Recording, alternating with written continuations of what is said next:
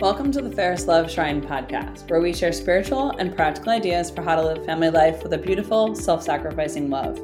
In this episode, we're talking again with Doug Hinderer, licensed marriage and family therapist. Welcome, Doug. Hello, Catherine. How are you? Good. For those of you who are hearing Doug for the first time, you can also listen to him on episodes 1, 5, and 7, where he shares insights into marriage there as well. But we brought him back this week to talk about how do you keep the love alive in your marriage, whether you've been married 7 years, 17 years, or 47 years. So, Doug, tell us. Right. So you know what? But this is a really big question, right? And the statistics are really bad. I mean, they're really scary, right? So we know that half of all marriages end in divorce. Okay, what about the half that don't get divorced? I mean, what's their deal? And the sad truth is, of the 50% of marriages that don't end in divorce, only about 25%, only a quarter of those will actually say they're happy. The rest are not happy, but they're staying married, or they're just not too happy, and they got good days and bad days, but that's miserable. So that would mean, really, of all of the couples getting married this year, about 15% will actually go on to have happy marriages throughout life. I mean, and obviously marriages go through ebbs and flows, but still, I mean, that's a depressing statistic, right? So how do we fix that, right? How do we turn that around? How do we become part of that 15% that actually are going to go to have be happy throughout their marriage, whether it's year 1 or year 51? How do they do that? And there's some very common things that they do. So let's talk about that, right? Yeah. And, the easy answer is every day they work to keep their love alive. Well, look, that's your answer. Podcast over. No? Okay. We need a little bit more than that. How do we do that? How do we work at this? Well, first, you got to figure out what love is, right? I mean, what's love? And a lot of times we get it confused with things that it really isn't. So, and I think for that, we could turn to our good friend C.S. Lewis, who wrote a wonderful book called The Four Loves. And there are actually 4 different types of love, all 4 of which you need for a happy marriage. And when I do my marriage discernment workshops with, couples thinking about getting married, I say, listen, you've got to score at least, 80% or higher on all 4 of these, or walk away from this relationship. Do not go forward. So the four loves are philia, which is friendship; storge, which is, a gentle caring; eros, which is kind of the more infatuation, more the physical love; and then storge, which is the sacrificial love. All right. And so we need to grow in all 4 of those each day. So let's just dissect those and get into what those 4 are. So the first one is philia, right? The love of friendship. Now there's 2 components to friendship. First is, we enjoy some common interests. So we both like going for bike rides or walks, or we enjoy tennis, or we enjoy reading the same kinds of books or whatever. And we have things in common.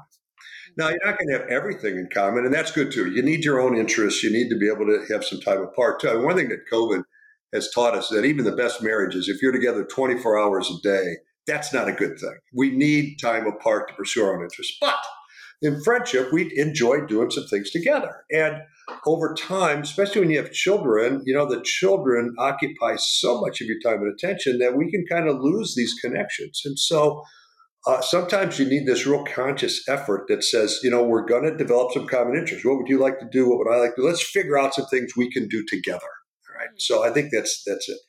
So that's the first part of friendship. But the second part of friendship is, if I asked you, who's your best friend? Who is that? And how do you know that she's your best friend? Well, you would say, because I can tell that person anything, and they're still going to be my friend. Okay. They've got my back. I am emotionally safe with that person.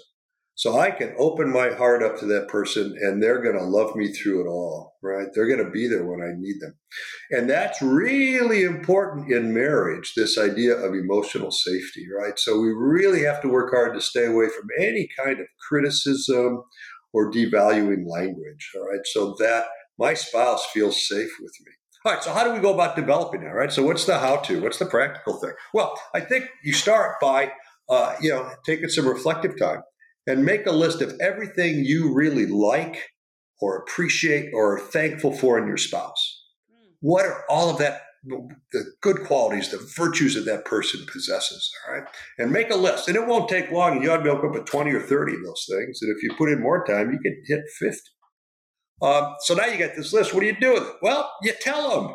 You tell them, listen, I appreciate this about you. I love this about you. We seem to have plenty of time in our day to point out the criticisms, what I don't like about you, but we forget to talk about what I do like. So here's a little hint.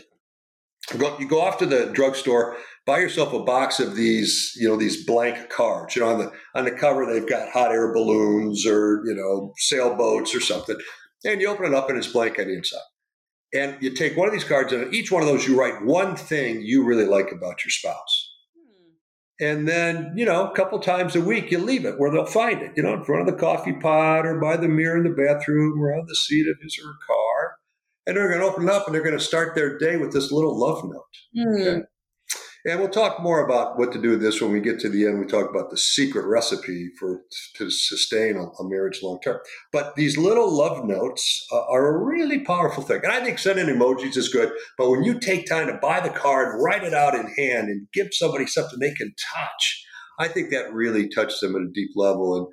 And, and I used to, back when I was in a corporate world, I used to have to travel a lot more than I wanted to. And it was always a really sweet thing when I would get to the hotel and I'd unpack my suitcase and there'd be a card in there from my wife. And that always made the traveling a little bit less difficult for me. So friendship, we've got to work hard every day on friendship. Then storge, which is this gentle caring. Another way to look at it is kindness, right? How kind do we treat each other? When we get used to having each other around and when we get, all the stresses of life and paying the bills and cooking the food and doing the laundry and changing diapers and carpooling and stuff, sometimes we just don't treat our spouse as kindly as we should. Right? And this is a place where the book, the love languages could come in handy, right? To figure out what you can do that will make your spouse happy. How you can treat them, right? Is it acts of service, or is it words of affirmation, or is it physical touch? Do they like getting hugged or whatever? What is it? How do they want to receive love? And figure that out and then do that, okay? And do that often. That's first tip here for kindness. The second is little things are big. And the research that John Gottman and his wife Julie have done reveals one of the great insights is that really successful marriages do little things really well, okay, and often throughout the day. So little acts of kindness, okay, little gifts of time and attention. And then I'll give you a perfect example. A couple of weeks ago, my wife and I were sitting down for dinner, and she had made a pot of stew. And we got this lazy Susan in the middle of the table. And she kind of spun it around so the stew pot was in front of her. She picked up her bowl, filled it up with the stew, and then handed me the bowl full of stew, and then took my empty one for herself. That, you know what? That's a little thing, but I'm still talking about it 2 weeks later because it was just, that was a nice little act of kindness. And so people have successful long-term marriages find ways to do these little acts of kindness all day long. All right. And the third thing I would say on this is the importance of eye contact. One of the other things that Gottman discovered that when people are happily married, they spend a lot of time looking at each other.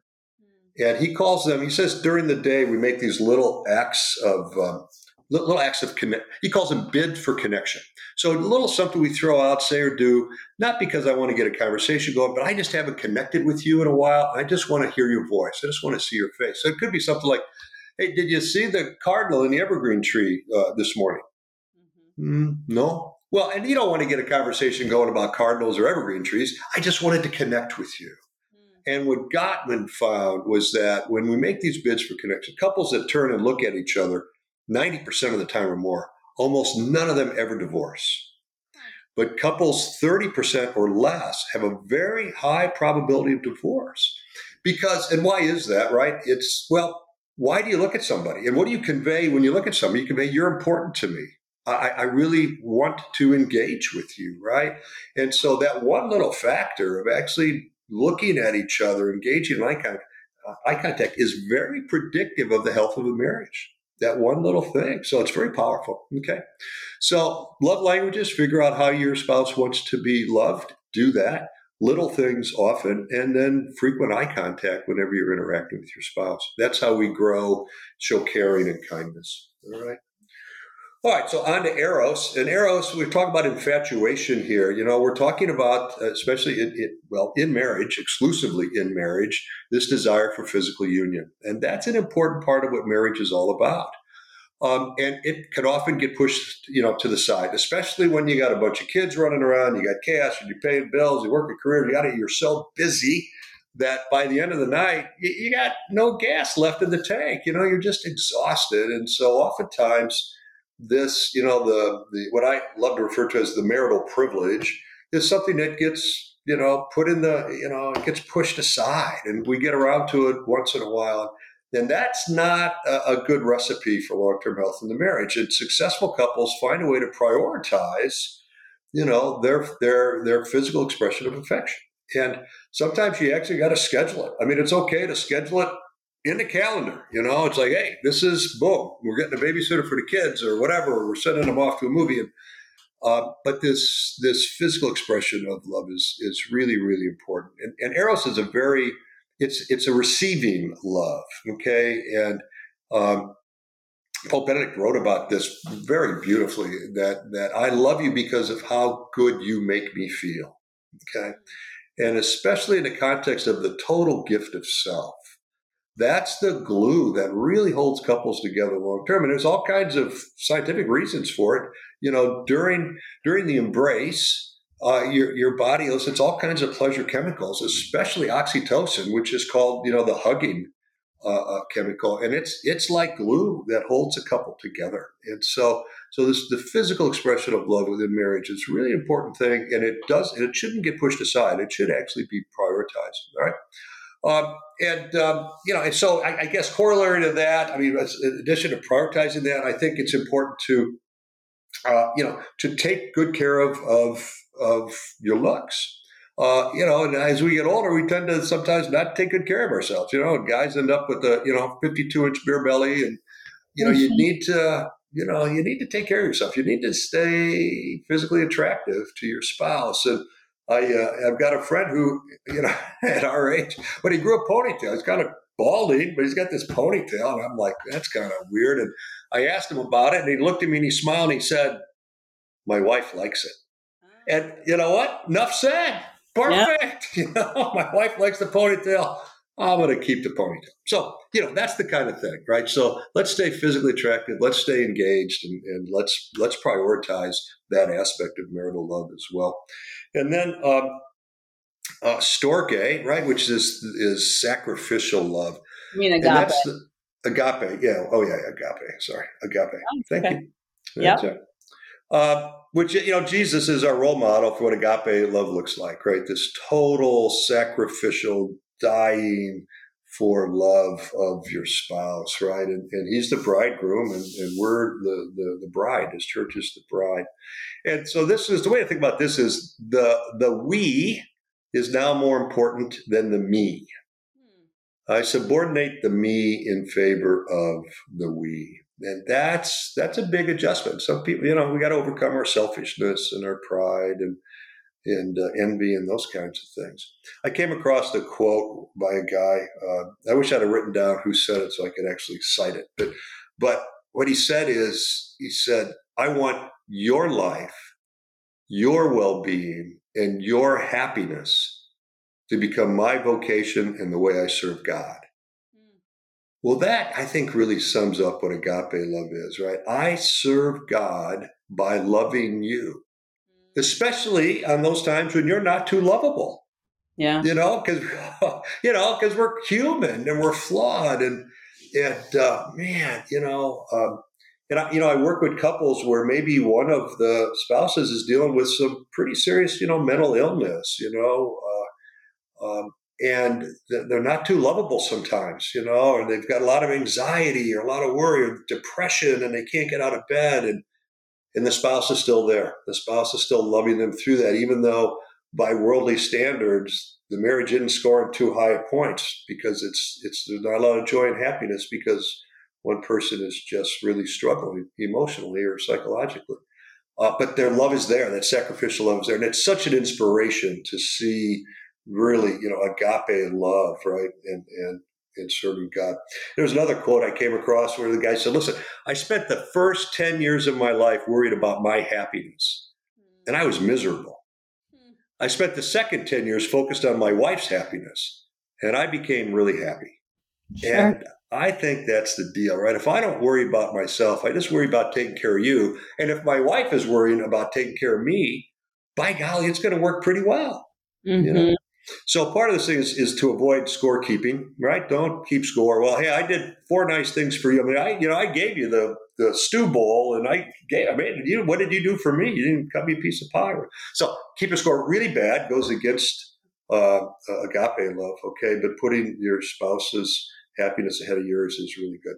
Which brings you to another point that Gottman discovered, is that happy marriages one of the things that characterizes them is they accept influence from each other. Okay, they allow themselves to be influenced by each other. Especially predictive of happiness is when the husband allows his wife to influence him. Interesting. Okay, it is really, but when you think about it, it shouldn't be a surprise. God created Eve to be the helpmate to Adam, to be the helpmate. And so when the husband says, help me, wife, help me, influence me, I can accept your help and your guidance. Well, that kind of goes to the way God created it in the beginning, right? So it shouldn't be that big of a surprise, but, we get prideful and we think we know better and so we don't always want to accept help from each other. But accepting influence is really, really important. And which also brings, I think, to the virtue of docility, which is docility, I think, is an important part of what agape love is. Okay, this docility, that it doesn't have to be my way. I don't have to be the one in charge. And I can really, take a backseat to my spouse's happiness. And then last point here, I think, on sacrificial love, which we do not have time, but we'll do it in a subsequent podcast, Katie, if it's okay with you, is the importance of forgiveness. Okay. You cannot stay married for long if you can't practice forgiveness, because we're too flawed. The person you married has got too many flaws, and those flaws, plus they've got their own interests, their own temperament, their own likes and dislikes. There's just so many differences. Those differences are going to cause conflict and get on our nerves sometimes. We've got to be able to forgive. So we'll go into a lot more detail on that Sure. in another podcast if you're good with that. Okay, That'd be great. All right. So that's the deal. So yeah, go ahead. One thing I was going to ask is, so, going through these 4 loves, it seems to me like they kind of each build on each other, right? Like if you have a good you have a good friendship, a good foundation there, you have affection, you have friendship and affection, you then are probably going to have that eros love, and then the agape, the like total self-gift. Yeah. Yeah. But, we know that a lot of marriages don't even have the friendship base, right? Anymore, right? That a lot of that has fallen away. So I wonder if you have any kind of tips or pointers to kind of, how do we help redevelop a friendship or refind it? Because a lot of couples talk about how like they've just grown apart. They just have complete interests. They just have they've nothing in common anymore, except maybe kids for some of them. So when you find yourself at that stage in your marriage, what can you do to kind of reestablish a friendship? Yeah. So that brings, 2 thoughts, but the importance of fixing the problem before it gets to be too big, right? And when it comes to marital disharmony, it's a lot like cancer. Early detection means you can fix it probably pretty well. And if you wait till, you're in stage 4, sometimes it's too late, right? And there's a part in the Gospels where I think it's the Pharisees asked Jesus if divorce is allowed, and he said no. And they said, well, how come Moses allowed, the man to issue a decree of divorce and dismiss his wife? And Christ said, well, because of the hardness of your hearts, Moses allowed that, but from the beginning it wasn't so. And he goes on to defend marriage. That phrase that our Lord said, hardness of heart, okay? Every marriage I've worked with that hasn't made it, that has been the reason. That one of them, they've waited so long and so much pain that their heart is turned to stone and they can't get it back. And so if you feel your heart turning to stone, get help right away. There's great science out there. There's great research. Marriage counseling is not, there's science behind it now. And there's a really high success rate for couples who get help early before their hardness of heart sets in. So that's the first thing. I think the second thing is you've got to just commit to it. You've got to look at each other and say, I don't want to live like this. I don't want to live with you as a stranger. Let's really work on developing this friendship. Let's find some things that we want to do together and start doing that. And go through the list. Well, how about bike riding? How about swimming? How about the gym? And just go through all these things. Find something that rings a bell for both of you, and then go start doing that. Okay, and start in little ways. So. I think that makes total sense. And to your first point too, for those that are interested in kind of that idea of the hardness of heart, episode 7 that we recorded together, how to know if your marriage needs therapy, could be a good place to start as well to figure out, right? Like, okay, is my marriage hitting that hardness of heart area, and how can I detect it early, like you were saying? Yeah, exactly. And there's no embarrassment in it. I mean, I like to call myself a marriage coach. I don't like to call myself a therapist because, who needs therapy? Well, I'm not, only a sick person needs therapy. But everybody needs a coach. I mean, Tiger Woods has a coach. Michael Jordan had a coach. I mean, all great athletes have coaches. And why not a coach for your marriage? So I do have couples. I had a couple came to me just a couple weeks ago and said, hey, we would just kind of like to tune things up. And I have them complete this survey online to get a look at what's going on inside the marriage. This couple almost scored perfect on the survey. I mean, there's almost nothing wrong with this marriage. And yet they're like, yeah, but you know what? We want to keep it that way. We don't want to get lazy about it. And I think that's a beautiful thing. And so don't hesitate to get some help, really. Yeah, I love that. All right. So give us the secret recipe that you have been teasing. Here we go. Here we go. Secret recipe. I call it 1-1-1 is the secret recipe. Okay. 1% daily investment in the marriage. All right. So Katie, how's your math skills? What is 1%? What's 1% of a day? An hour. That's not even less than an hour. Well, you've got 24 hours in a day. Basically 15 right? minutes. About 15 minutes. Exactly. So the strong recommendation I have for everybody, and this is probably the most important thing that I'll say this entire podcast.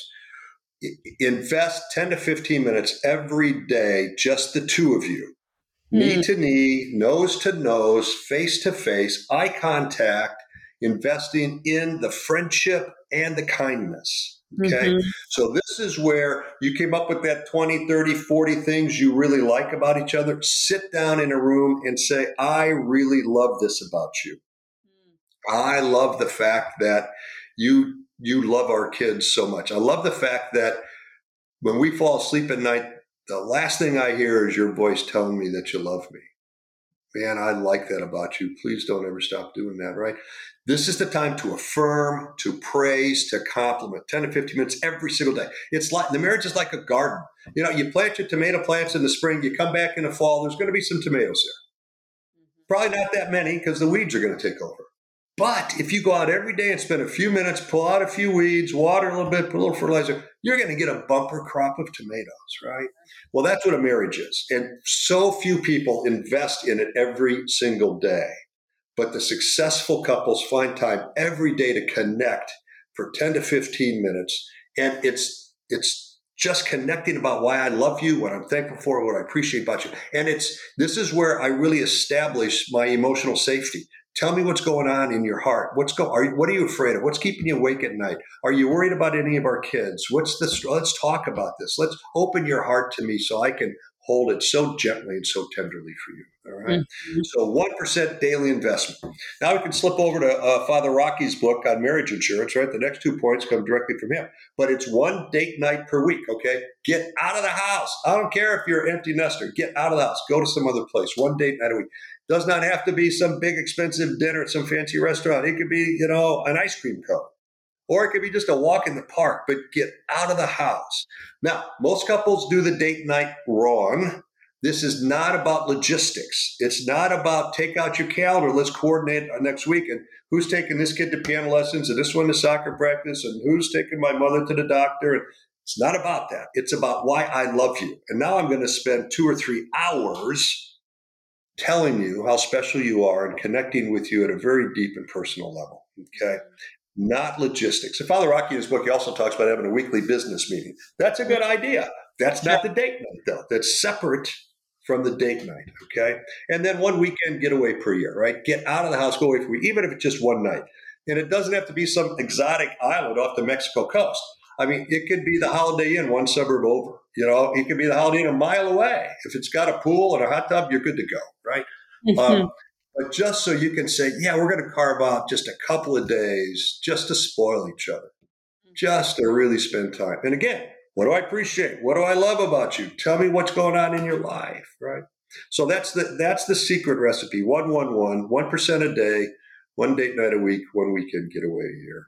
And I think if you do that, man, you're going to be in that rarefied air of couples who are happy throughout the length of their marriage. That's the deal.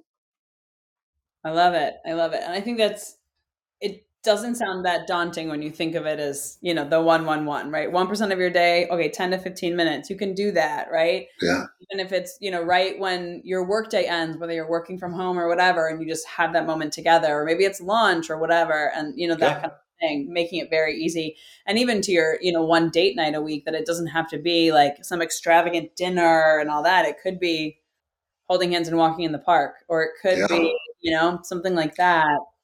There's one couple I knew, and they had these three small little girls, and they had no money for babysitters, and money was really tight, and they hadn't had a date night in a while, and it was the middle of winter.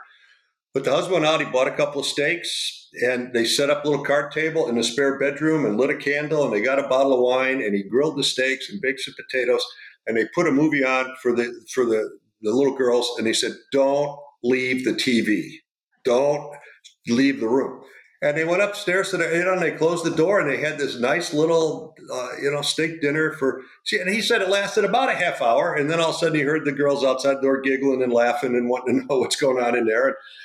And so then the girls came in. But, the date night lasted about a half an hour. Yeah. And they didn't even leave home for it, but they got their date night in, and they found a way to make it happen. And so I think if you just put forth a little effort, that you can get creative on how you can do this, So, and and if you've got young kids, and partner up with another couple that's got young kids, and you watch their kids one Friday night and they watch yours another Friday night. And so you do the barter system. You don't have to spend money on babysitters or whatever. So, I mean, there's ways to make this thing work. It is worth the investment, because the worst thing, the divorce rate ticks up in the 60s. Because, you're done raising the kids, all of a sudden you're an empty nester, and you look at each other like, man, I don't know anything about you. And what I do know, I'm not even sure I like. Right. But I'm still going to live another 25, 30 years. I'm feeling pretty good. I don't want to go through with you, so I'm going to get rid of you and go find somebody else. You don't want to get to that point where all of a sudden the kids are gone and you're living with a stranger now, right? So invest every single day in that, and that won't happen. Love it. Love it. Love it. That was excellent. Any last tidbits you want to share before we sign off on this episode? It is worth the effort. Your marriage is worth the effort, and it is your path to get to heaven. Don't take it for granted. Make it work, and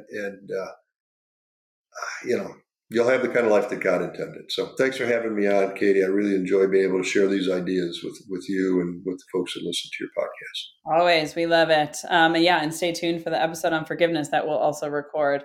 And it'll be on a couple weeks, hopefully. Great. Look forward to it. Thanks for listening to this episode of the Ferris Love Shrine podcast. If you enjoyed it, we'd love for you to visit us at ferrisloveshrine.org to learn more about our project. And we'd also love for you to share this episode so others can learn from us.